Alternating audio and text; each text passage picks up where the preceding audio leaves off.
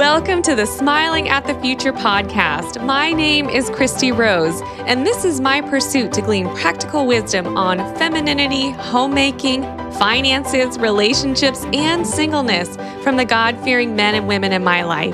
Hope you enjoy this journey with me as we learn to smile at the future.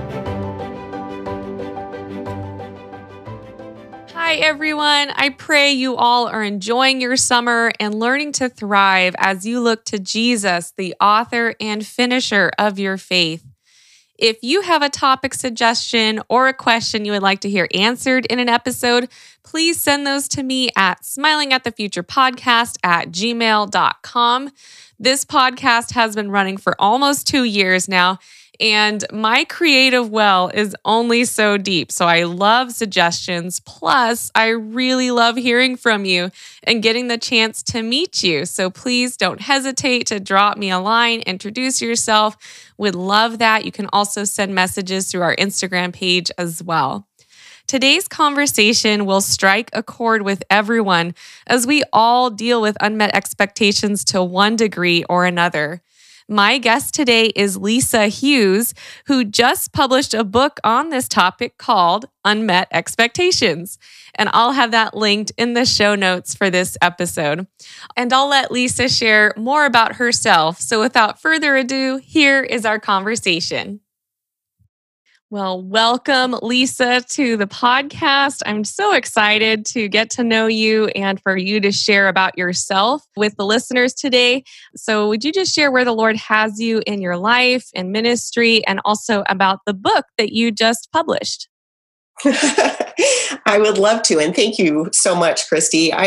I'm really excited to talk with you. And though we haven't met in person, I've really been enjoying just what I've been learning about you. So thank you for having me today. And so I've just been a wife and a mom and a grandma now in my life. My husband's been in ministry for 30 some years. And so I've kind of just been doing all the same things for a really long time. And really, I love my life. I love all the things that the Lord has allowed me to do. And, we're empty nesters now. Our kids are all grown. They've left the house and we're all spread out. Nobody lives near, but we FaceTime and spend time together that way and talk on the phone a lot. And so I'm thankful for the closeness of our family and the Lord's mercy to all of our kids in rescuing them from sin and Satan.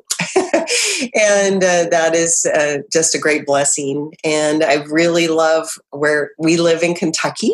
And so we're from Idaho. We've lived in Southern California. And then the Lord has brought us to Kentucky. And we've lived in a few other places. And we just never thought we would live this far south or east in our lives. And we are having a ball. And we really enjoy it. We've been out here now almost 7 years. And my husband is the pastor of Anchor Bible Church out here, and that has been just a great blessing.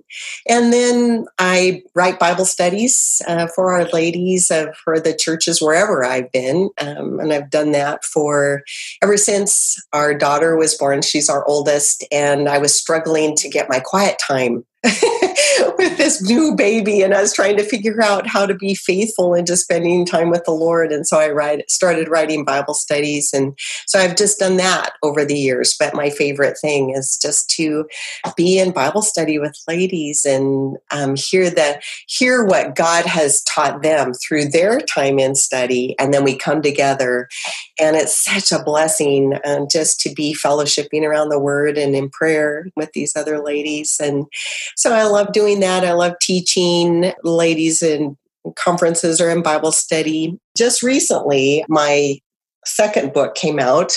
Thought it was going to come out way sooner, but in the Lord's perfect timing and for a book that's on unmet expectations, then everything about this book has been different than I thought it was going to be. And so I had been working on just that topic of unmet expectations for a number of years now. So finally was able to spend a year or so getting the book written, and then another year with the editing and getting it published. It's not a fast process. And then one of the things that happened and this can even lead us into our conversation about unmet expectations, is my book came out, and I'm so thrilled with how the cover turned out, and everything was really cool. And so I had a few copies that I was getting ready to send out to people who had endorsed it. And I'm on the phone talking with my dad, and I got these books on a stack on the counter. And as I'm talking to him, I notice, or it seems like I'm noticing, that on the book spine, it doesn't say Unmet Expectations, which is the book's title. It says Unmet Exectations. And I was like, oh, and everything in my heart just kind of sank. And I thought, I'm just going to keep talking to my dad. I'm not going to say anything right now because I'm probably not reading it right. Sure enough, I got off the phone with my dad. I read it 3 more times, and it still said Unmet Expectations every time. And so then, irony. I know, no kidding. And so then it was, Lord, my heart just sank because I love spelling. And it needs to be right. And I was an English teacher, all the stuff, And so then, and I was feeling embarrassed and kind of like, and all of that happened within, a few minutes. And then I just thought, Lord, you've allowed this. You've given this to me. So how am I going to respond? That's what the book's about. Like, this isn't what I expected. And you've allowed it, Lord, for my good, for your glory. So now how do I need to think? And I just had to go back to everything I wrote in the book. And I started at the very beginning of just going through what I knew I needed to think about. First of all, just gratitude for the Lord's kindness and wisdom in just allowing things in our lives that are hard because it drives us to Him. Then I had to, that was helpful, but I was like, that's still not enough for my heart right now, Lord. I need to go back to survival mode thinking and just the bottom line, like, how do I need to think to get over this? Because this is a big one. And so kind of going through those things, and I review those in the book. And so I just kind of went through a few things. And so that by the time I'd worked through it, and it took a little while, like half an hour, 45 minutes, an hour. And that took the initial sting out for my heart so that I was able to not cry when I told our, then I called our kids and told them, and I was able to not cry. But, all of those things, it's just good for me, and even just for me to be able to laugh about it.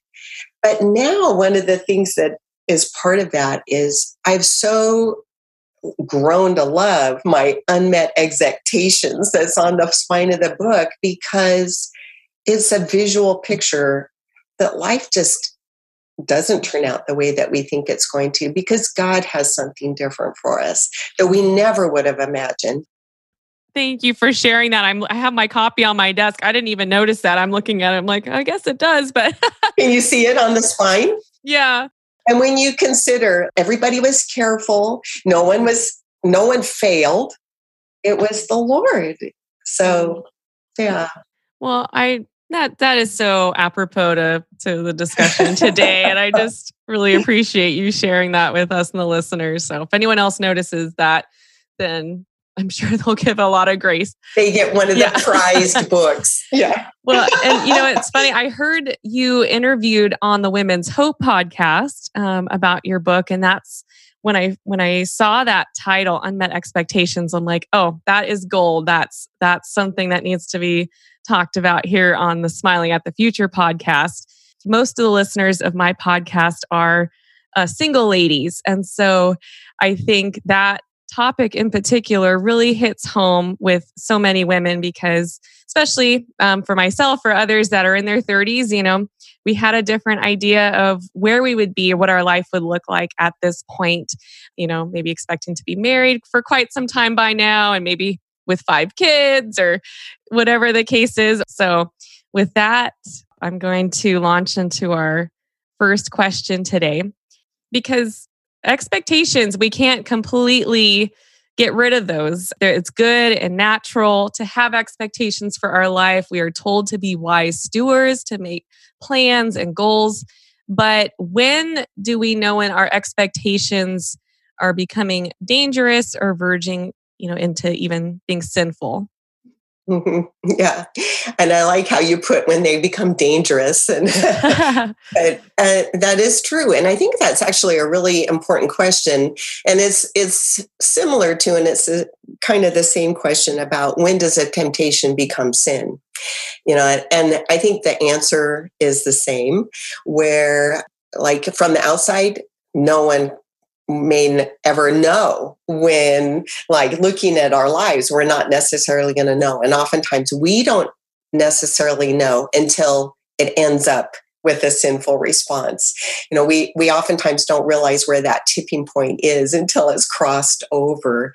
But I think the more that we kind of train ourselves to look for those sinful responses or to watch for when does it tip, then the Lord helps us to see that. I think that's what 1 Corinthians 10:13 is all about, is looking for that way of escape. And so we can train our hearts to actually look for the way of escape from the Lord, so that when we're tempted or when we have these unmet expectations, that at what point does it become a sin to me or an idol or something dangerous, like you say, then we can begin to see, oh, there it is. Here's the door.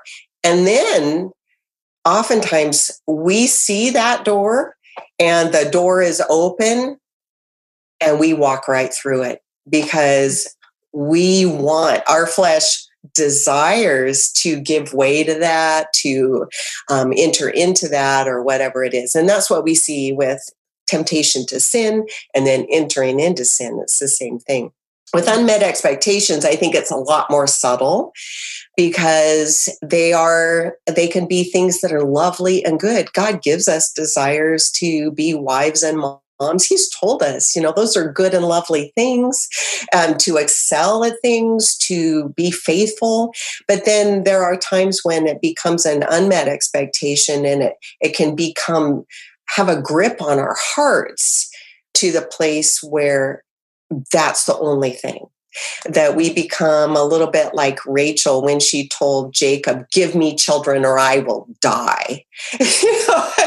And we get that, like, this has got to happen. And we become that way with things in our hearts real easily. So I think when we find that we just can't imagine, like, well, I've just got to have this, or I need to do this, or I can't be happy. I talk in the book a little bit about the if only refrain of our hearts. And, if only my life would be different, then I could, and I would be, and all of those kinds of things. And our if only refrain changes all the time. I don't know about you. Mine does. Today my if only would be, this, and this. And then when those things, sometimes my if onlys come to pass and it's great. And then I move on to my next if only. I mean, my heart is so fickle about the things that I think, this is going to be fully satisfying. I'm going to love this. And then I receive it from the Lord and he's so gracious to do it. And then I just move on to the next thing. Well, Lord, now that I've received this, then I want this next thing. So yeah, it's really interesting, isn't it? The unmet expectations and the dangers that they can pose to our hearts. So yeah. And one thing I've been thinking about this week, understanding the difference between discontentment and dissatisfaction. And it was actually, this was brought out on an earlier episode by someone I interviewed about how dissatisfaction can lead to good change, healthier habits, if you need a better job. And so that can have a positive reflection in your life, but how discontentment is negative and it affects your heart in a sinful way. Absolutely. Yeah. We kind of label it like that there's a holy discontentment. And a lot of times, because we've been in the ministry a long time, we've have had guys who've worked with us and who have been in the, pastored on staff with my husband. And you can kind of see a holy discontentment rising up in them. They love what their ministry, but they want to maybe go on to be a senior pastor or whatever. And you can see that building, which is God has placed it in them to move them on. And I think that is true for every believer, that God gives us a holy discontentment for certain things because he's leading us into a new area of life, ministry, job, whatever, to pursue something that God desires to put in our hearts or place in our lives. But the discontentment, when it becomes basically a holy discontentment, there's not going to be sin equated with it.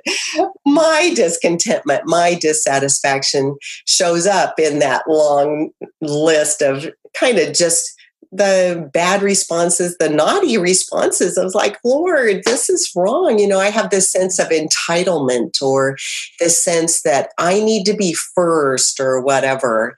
Those things are not honoring to the Lord. Yeah. Yeah.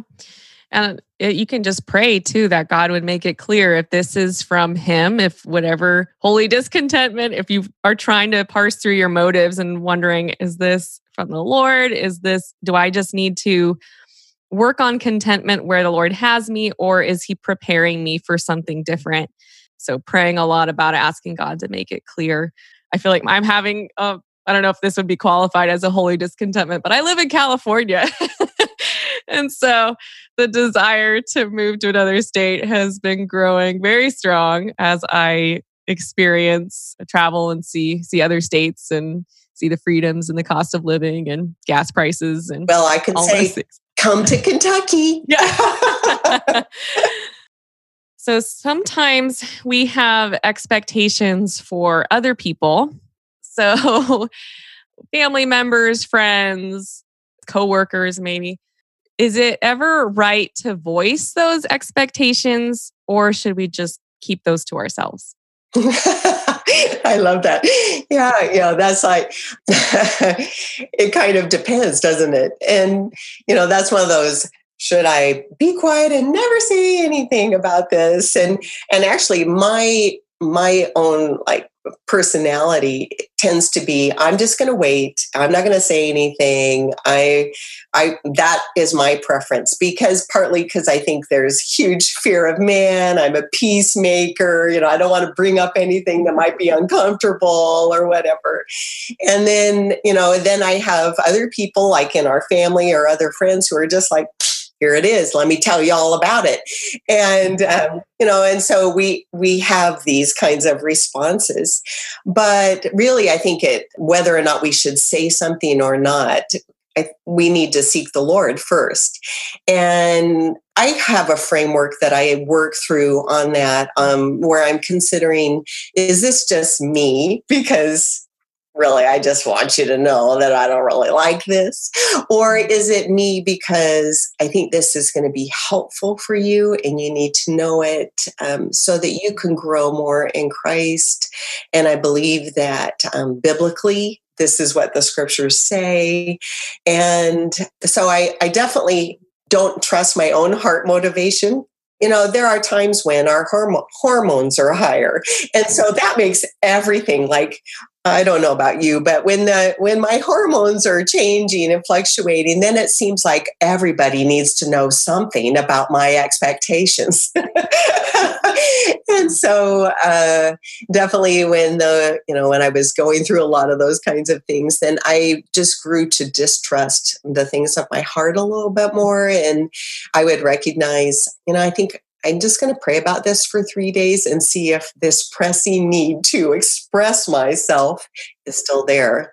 And oftentimes it wasn't even a thing. And I realized that at that point, it was just my own heart desiring to give vent, because my heart is selfish. And I wanted to just, let somebody else know about my little selfish preferences. And so I think that was definitely something that I've kind of learned over the years, but it's not that it's inappropriate ever to talk with people. I think we need to be able to do that. But for my own heart, I would just say that I tend to pray about it a few days before I bring it up, and even more than a few days sometimes, just to see, is this going to be loving this person in the best possible way that I can? We do have expectations for each other, absolutely. And it's not bad to have expectations, and depending on the situation. So definitely, I think there's some ways that we can do that in an easy way. And sometimes there's the bigger things. And if we are interacting with people, we're going to have expectations. And our feelings are going to get hurt. And then it's, okay, so how can I respond well when my feelings are hurt? I thought this was going to happen. I thought they were going to respond this way. And now they're not. And then, so, a classic one for me is even just like my husband and I talk about this a little bit in the book, but, like where I just assume, well, he's going to know that the best way to go on our errands is the way that I have it plotted out. And then he does his own thing. And so, because he's got a plan. And so then, how am I going to respond in that situation? He's driving a completely different way. It's backwards. It's not as efficient, or whatever that I think it is. And then now, is that going to affect how I interact with him the rest of the day? Am I going to be pouting because he didn't meet up to my expectations? Or am I going to, how am I going to respond? Am I going to just trust the Lord and just realize this isn't a big deal? It's okay if he has a whole different way. Even if it's not as efficient or whatever. Yeah. And I loved how you brought out about first thinking about, is this for the good of the other person? And is it not just my own selfishness that is being trampled on here? Yeah. Yeah. In any relationship, when we have expectations and we let somebody know about them, then they are either going to say, sure, I would love to do that for you. And then it's like, oh, thank you. Or they might say, sorry. And then how are we going to respond? Like the sure one, that's easy, It's the, sorry, I'm not going to meet that expectation, or I can't meet that expectation, or, whatever their response might be. And so then how are we going to respond then? And that's where sometimes we can get into trouble in our relationships with one another. And those, sometimes they're the littlest things, but they build up this huge wall, and there's bitterness and unforgiveness that happens just because, well, you don't take out the trash and I expected you to, and now I have to. Or sometimes it's just the littlest things that we're unwilling to just take to the Lord. Yeah. We all have expectations for ourselves too. And when we don't live up to our own standards, that can be pretty devastating. So can you speak to that? And if someone is in that place of they're disappointed in themselves? Yes. Yes, all the time. I can speak to it from my own heart, but yeah, definitely. And I spend a lot of time, a couple of book chapters in the book about this very topic, because I think it is extensive, and I think it's something that we deal with, and we deal with it as women. I think it's true of men, but we hear it in our relationships, in our discipleship relationships. And, I think the thing that is hard about when we are disappointed with ourselves is that then we tend to stall out and we don't move forward. And so it's like, I never thought that I would sin in this way. I never thought I would be struggling with this thing, or I never thought I would fail to honor the Lord in this way. And I'm so disappointed in myself, and God must be so disappointed in me. And there we are.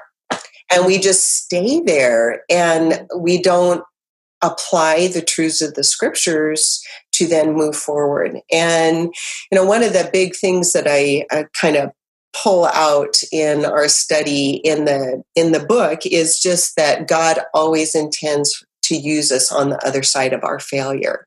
We look extensively at Peter, and of course, he's the perfect example of someone that God used on the other side of his failure and his sin. And I think, we can see that for Peter.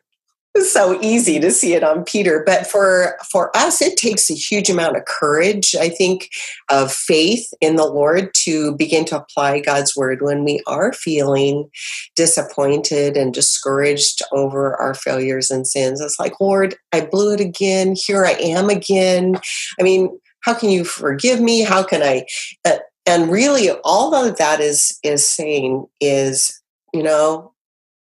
I think that Jesus's work isn't enough. We're discounting all that Christ has done for us. We're really not believing by faith what God has said in his word.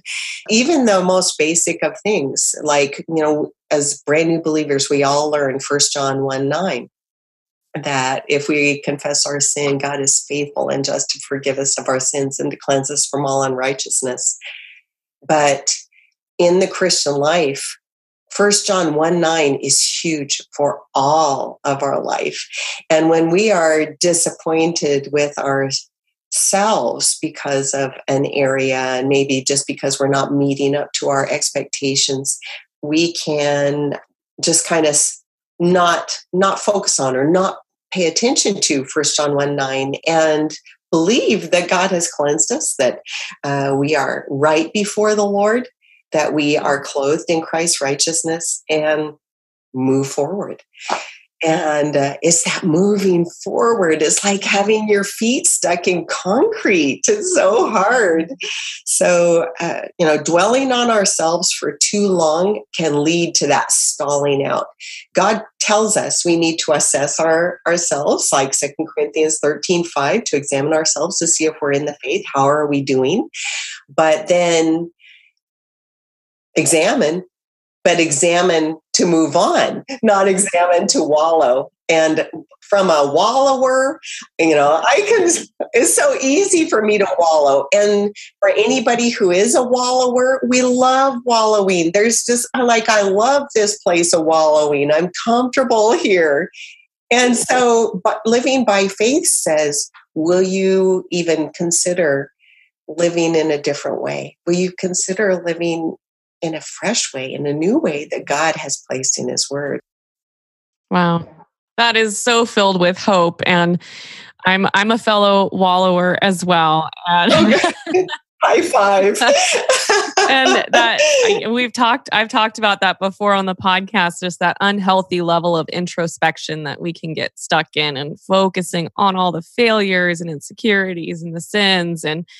And it is true, like you said, it just keeps you in this place of not being fruitful for the Lord and not being able to serve well if you're just so inward focused. And so you have to pry your eyes to Jesus and look to him, look to what he's done, and try and understand how he views you. I mean, with Christ's righteousness and those sins he died for, he paid for, and he doesn't bring those to mind.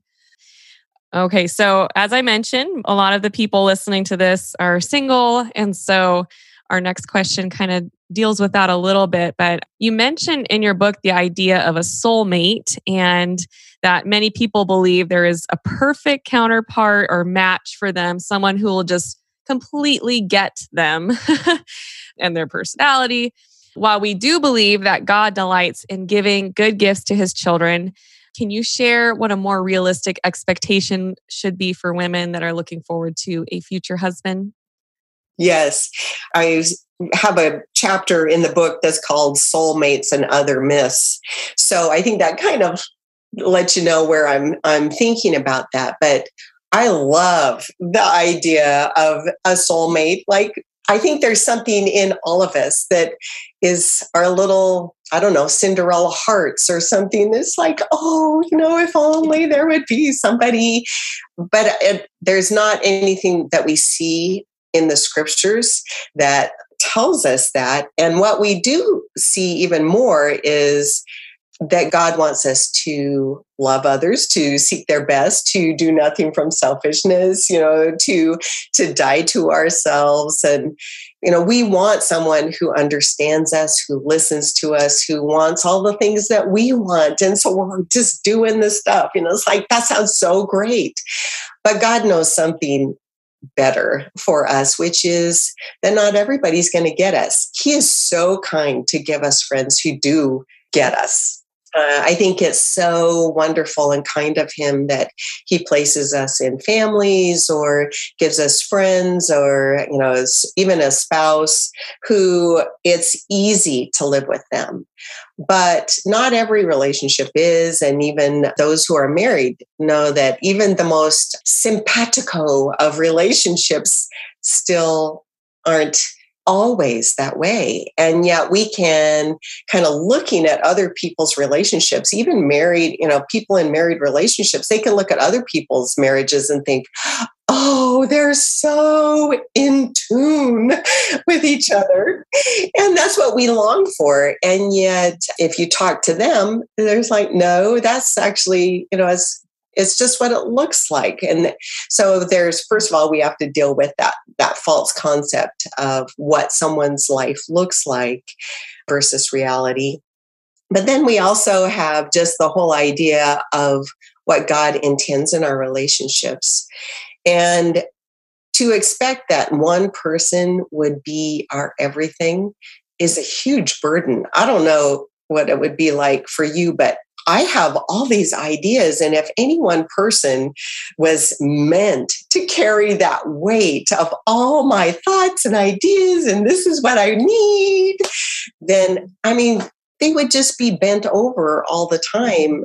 But there is one person that God has created to be our everything and the fulfillment of our souls. And that is Jesus Christ. He is the one who is to satisfy our souls. And so God allows dissatisfaction in our relationships to drive us to him. If everything was met in our relationships, we wouldn't seek the Lord out. So that's the whole idea of a soulmate is lovely. But if we had that person who was our everything, then Jesus wouldn't be our everything. It's never been good for us to get everything we desired.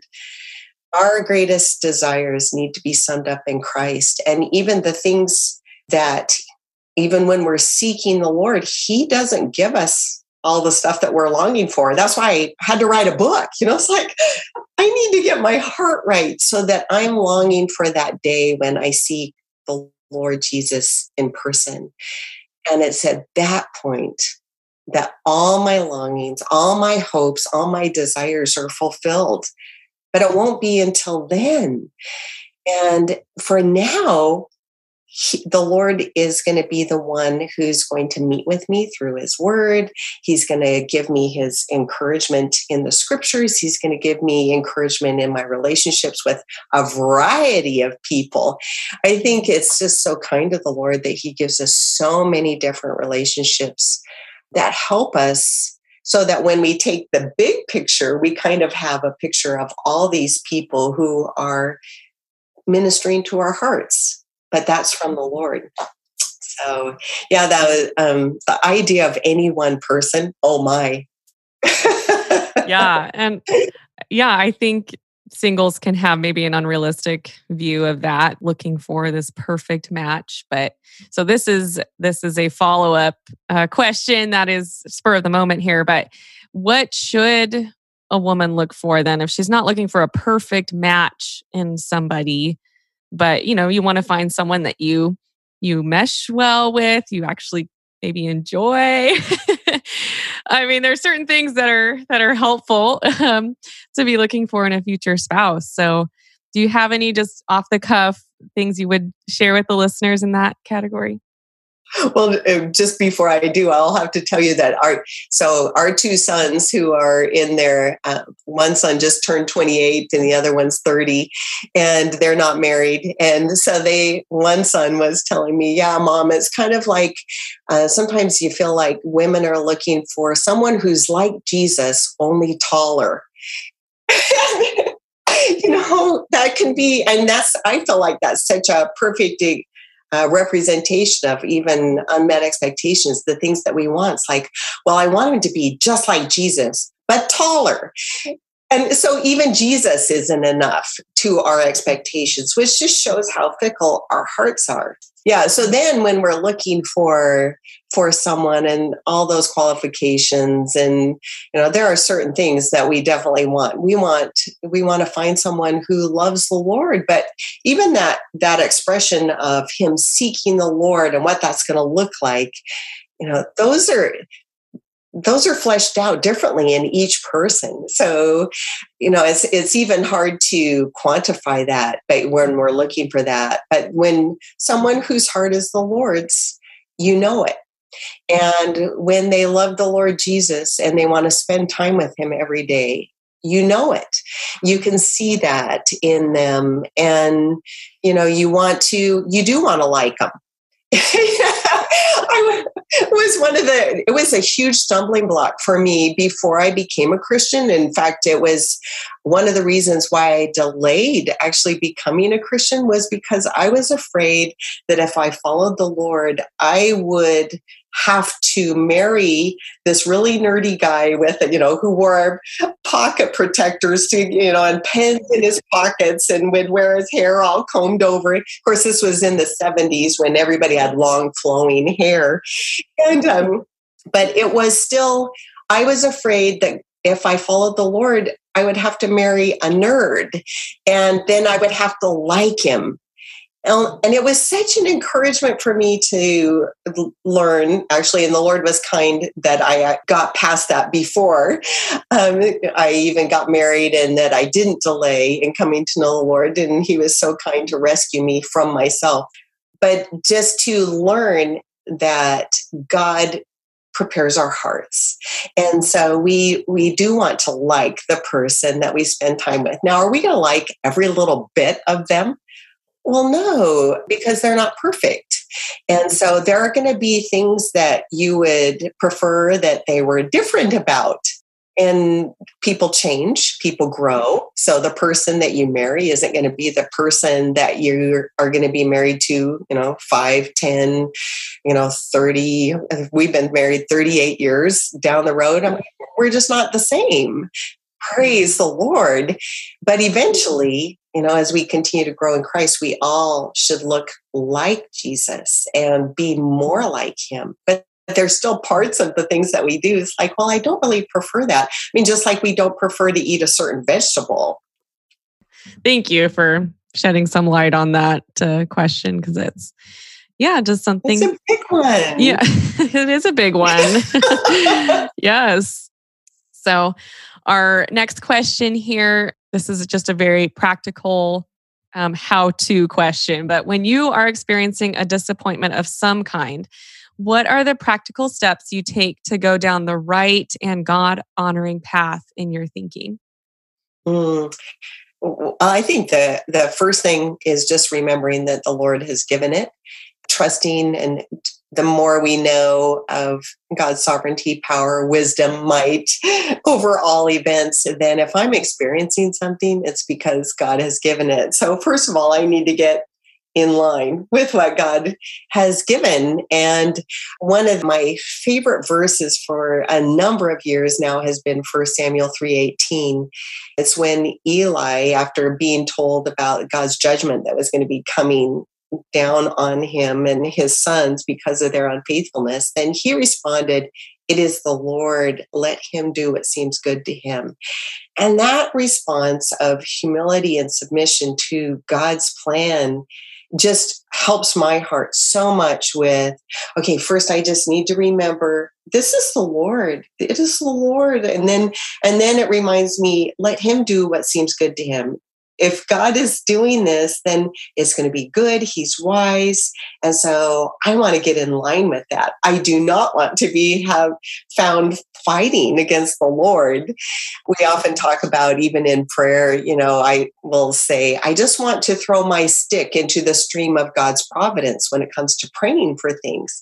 I want to be found praying for the things that God loves. And when God is working out details in my life, then it's the same way. I want to jump into that stream because this is the stream that God has given me.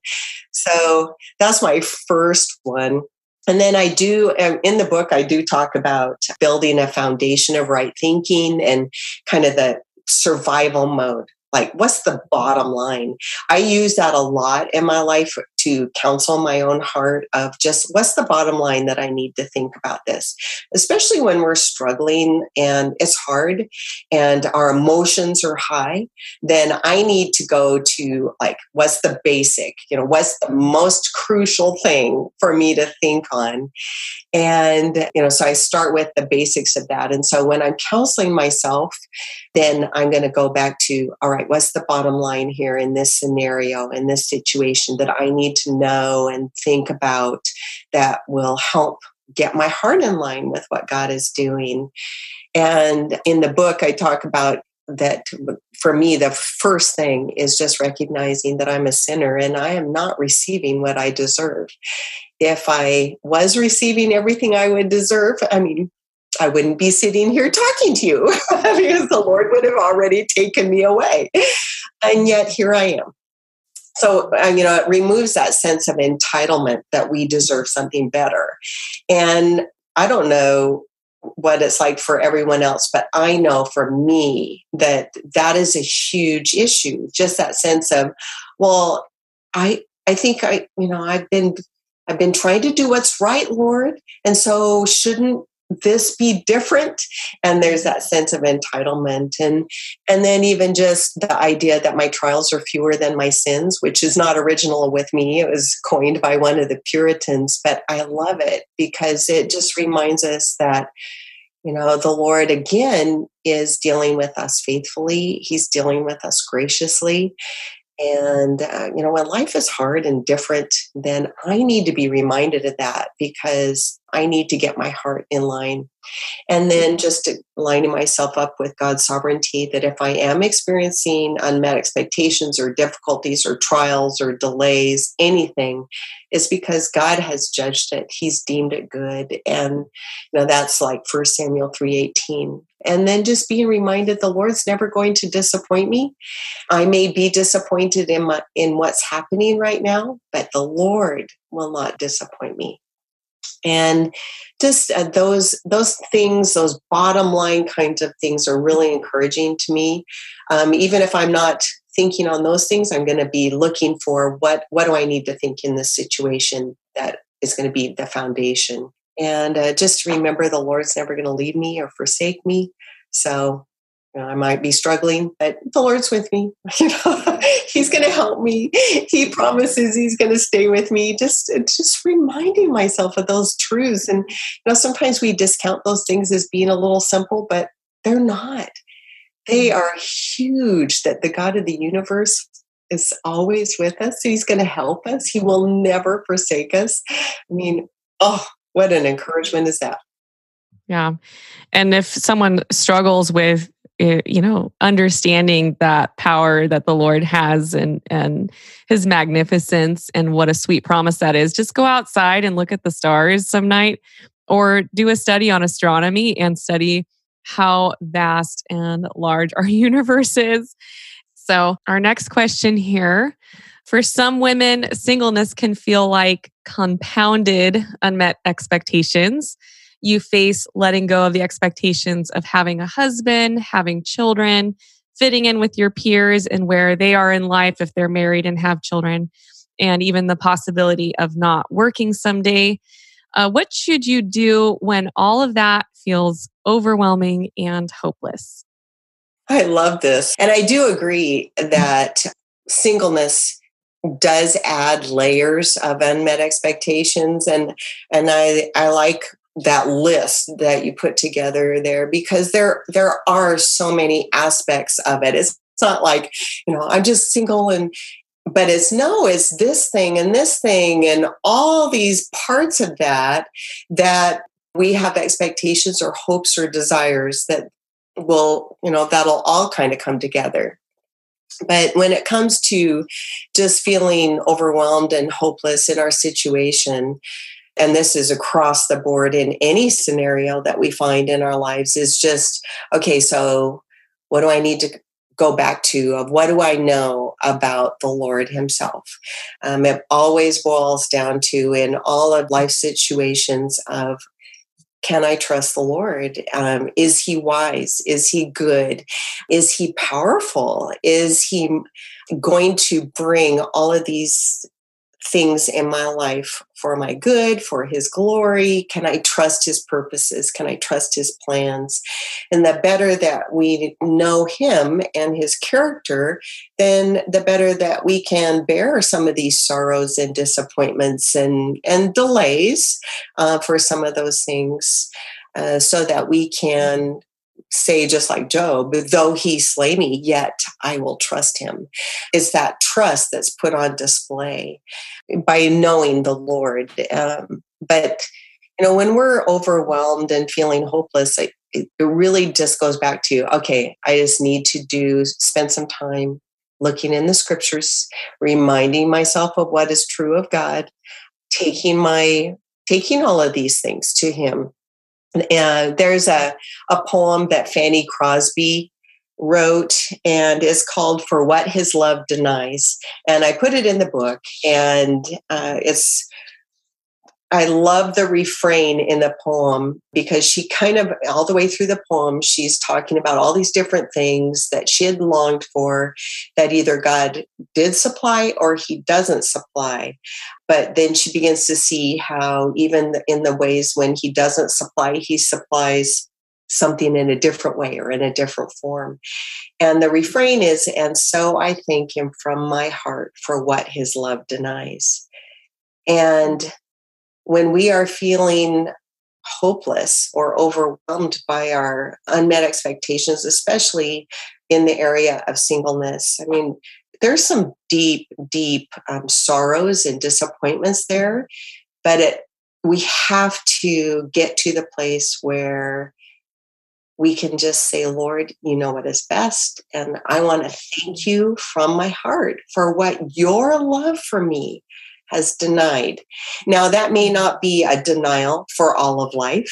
It may be just a denial for this time and for this season, but it's that sweetness of spirit, that humility that bows down underneath what God is giving in our lives. And I just love how Fanny Crosby pulled all that together. We have that hopelessness that comes from, when I've prayed about this my whole life. I've asked the Lord, and there can be such a deep disappointment, because it's like, well, Lord, you do this for everyone else. How come you haven't done it for me? What's wrong with me? Are you mad at me? To give up even some of those long-held, cherished hopes and dreams can really be just rending to our souls. But if we want to move out of that place of sorrow and despair to get to the place of even contentment while still hoping, that we can be even continuing to hope, continuing to pray, but not being in a place of despair, then we have to shift our focus. And it has to be, Lord, for today, you have not given me these things, but what do I know you have given me? You have given me a grace that is sufficient. So for today, you have given me everything I need. Your grace is sufficient for me today. And so in this moment, for this minute, I'm going to live upon your grace. And then in the next minute, I'm going to live upon your grace. So by the end of the day, I've lived upon the grace of God in my sorrow, in my disappointment, in my grief, and I'm able to move forward. And I think as we continue to live upon the grace of God day after day, in trusting all of those things, then we don't lose heart. We're not weary in the life that God has allowed us to live. We have to consider, if we're losing heart and we're just like, what's the use? And God's given up on me, or he's not, my life is, just not what I wanted.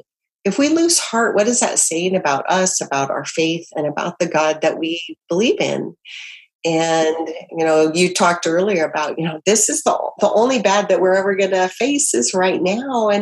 And so for a lot of us, and, whether it's in as a single or even in the marriage relationship or as a parent, there are some really deep, hard things that can tempt us to lose heart. And yet God does not want us to lose heart. He wants us to live with faith in the midst. That's one of my favorite verses to apply in this situation for myself and just even in counseling is Psalm 16 and verses 5 and 6. And David was kind of counseling his own heart in that scenario. It was in the middle of a situation. He had all kind of enemies coming against him. He was facing persecution and trouble and distress.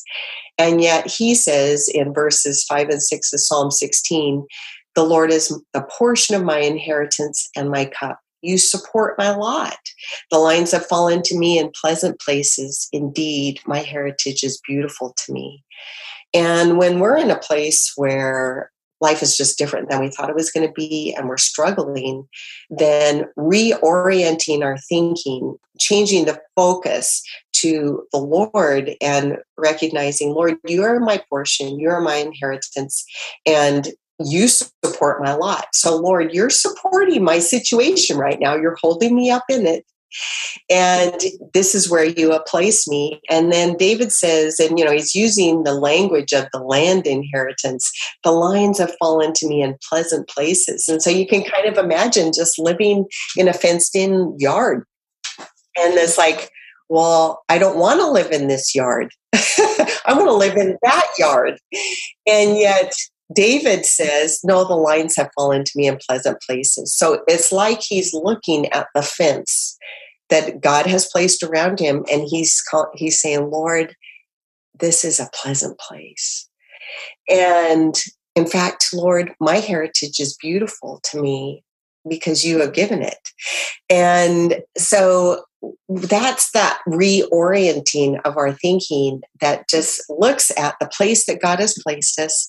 And though the Lord knows we'd rather live in this other fenced-in yard over here, he's got us in this one. And so it helps us to be glad, to say, Lord, you're my portion. You're going to be enough for me and help me to live well. You support me in this fenced-in place. It just gives peace to our hearts, Yeah.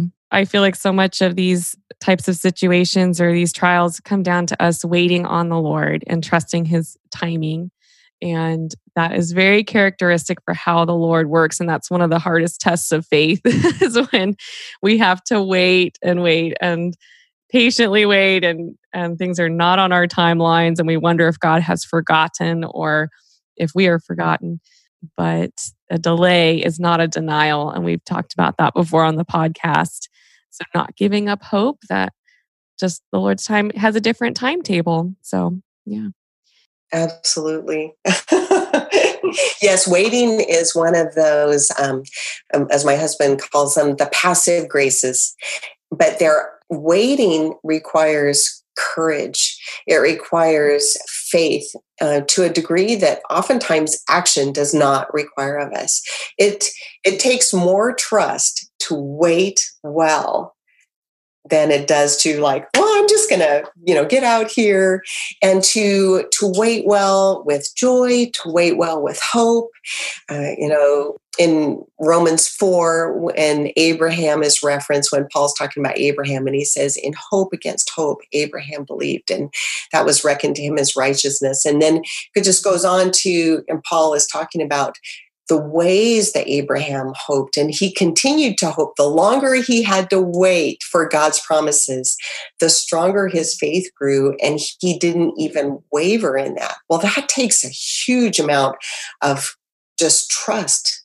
I'm going to trust you, Lord, no matter what, a commitment to trust. And so when we're waiting and we commit ourselves to, I will wait for you, Lord. And people are coming at us and they're saying, well, you should just, and all that, all those things in our own hearts are saying, well, you should just, and we want to come up with our own plan for rescuing ourselves. And we say, no, I have committed to wait upon the Lord, to trust in his timing. I'm not going to move ahead of him in whatever the circumstance is.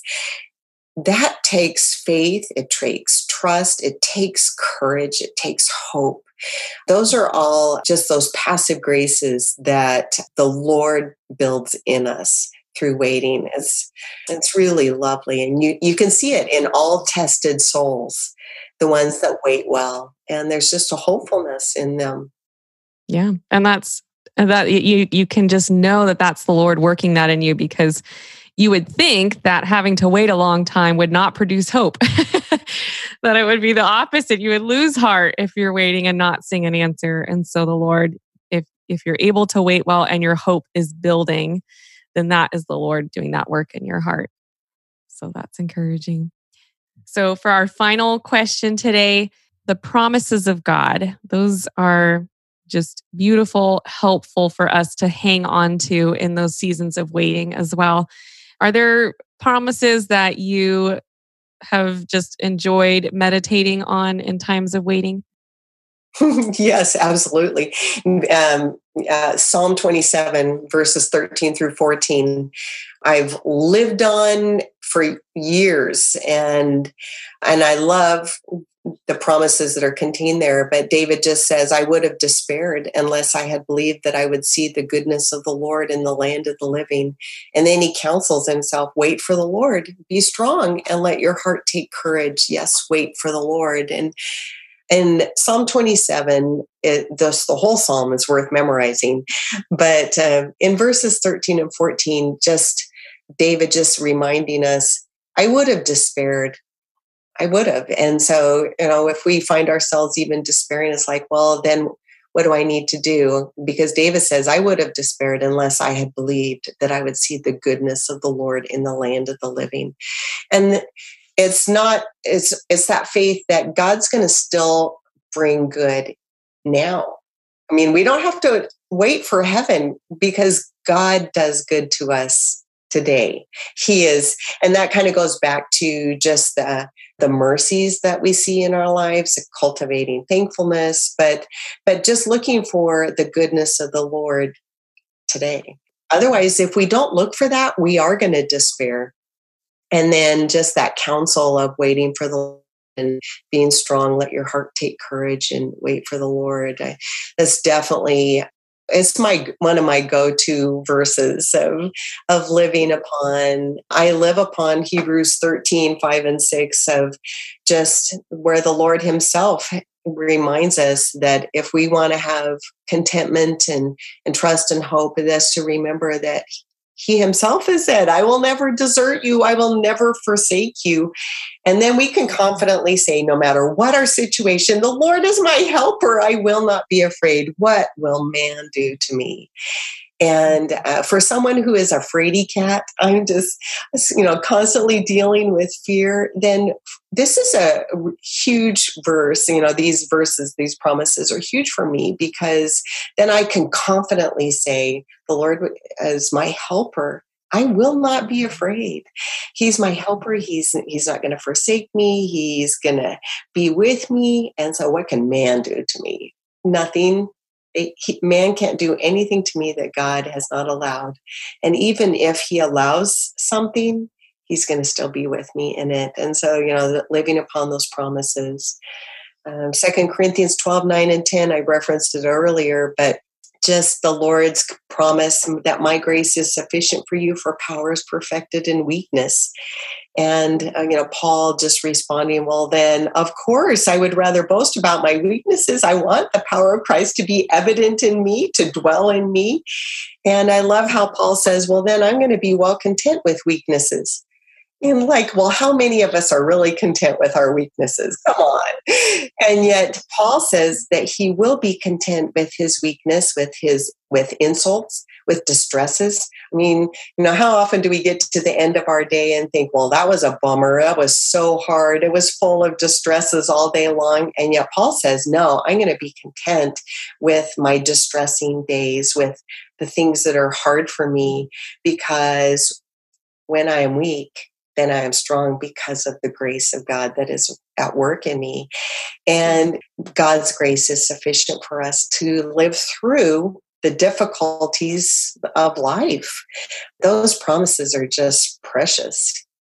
They're life-changing for us. Yeah. I have a whole bunch more, but that's plenty. Everybody has their own. Oh, it just makes me think of Pilgrim's Progress, when Pilgrim he had been captured by giant despair and was locked up in Doubting Castle. And what got him out was the promise of God, the key of promise, and how that will definitely free us from fear and from doubting and from despair. So, yeah, thank you for sharing those, Lisa. And I would just encourage the listeners, I'll link her book in the show notes, but encourage you all to pick up a copy. I think it would be really a great book to do with somebody else or as a book study, because each chapter there are some discussion questions that you can go over and just reflect on and apply to your own heart as you're working through the book. But it's an excellent book. I've thoroughly enjoyed it, and it was convicting and uplifting at the same time. So thank you so much for coming on today and for sharing your heart and your wisdom with me and with the listeners. And I'm excited to hear how God is going to use this for his glory. Well, thank you so much. And thanks for making it so painless. You're very welcome.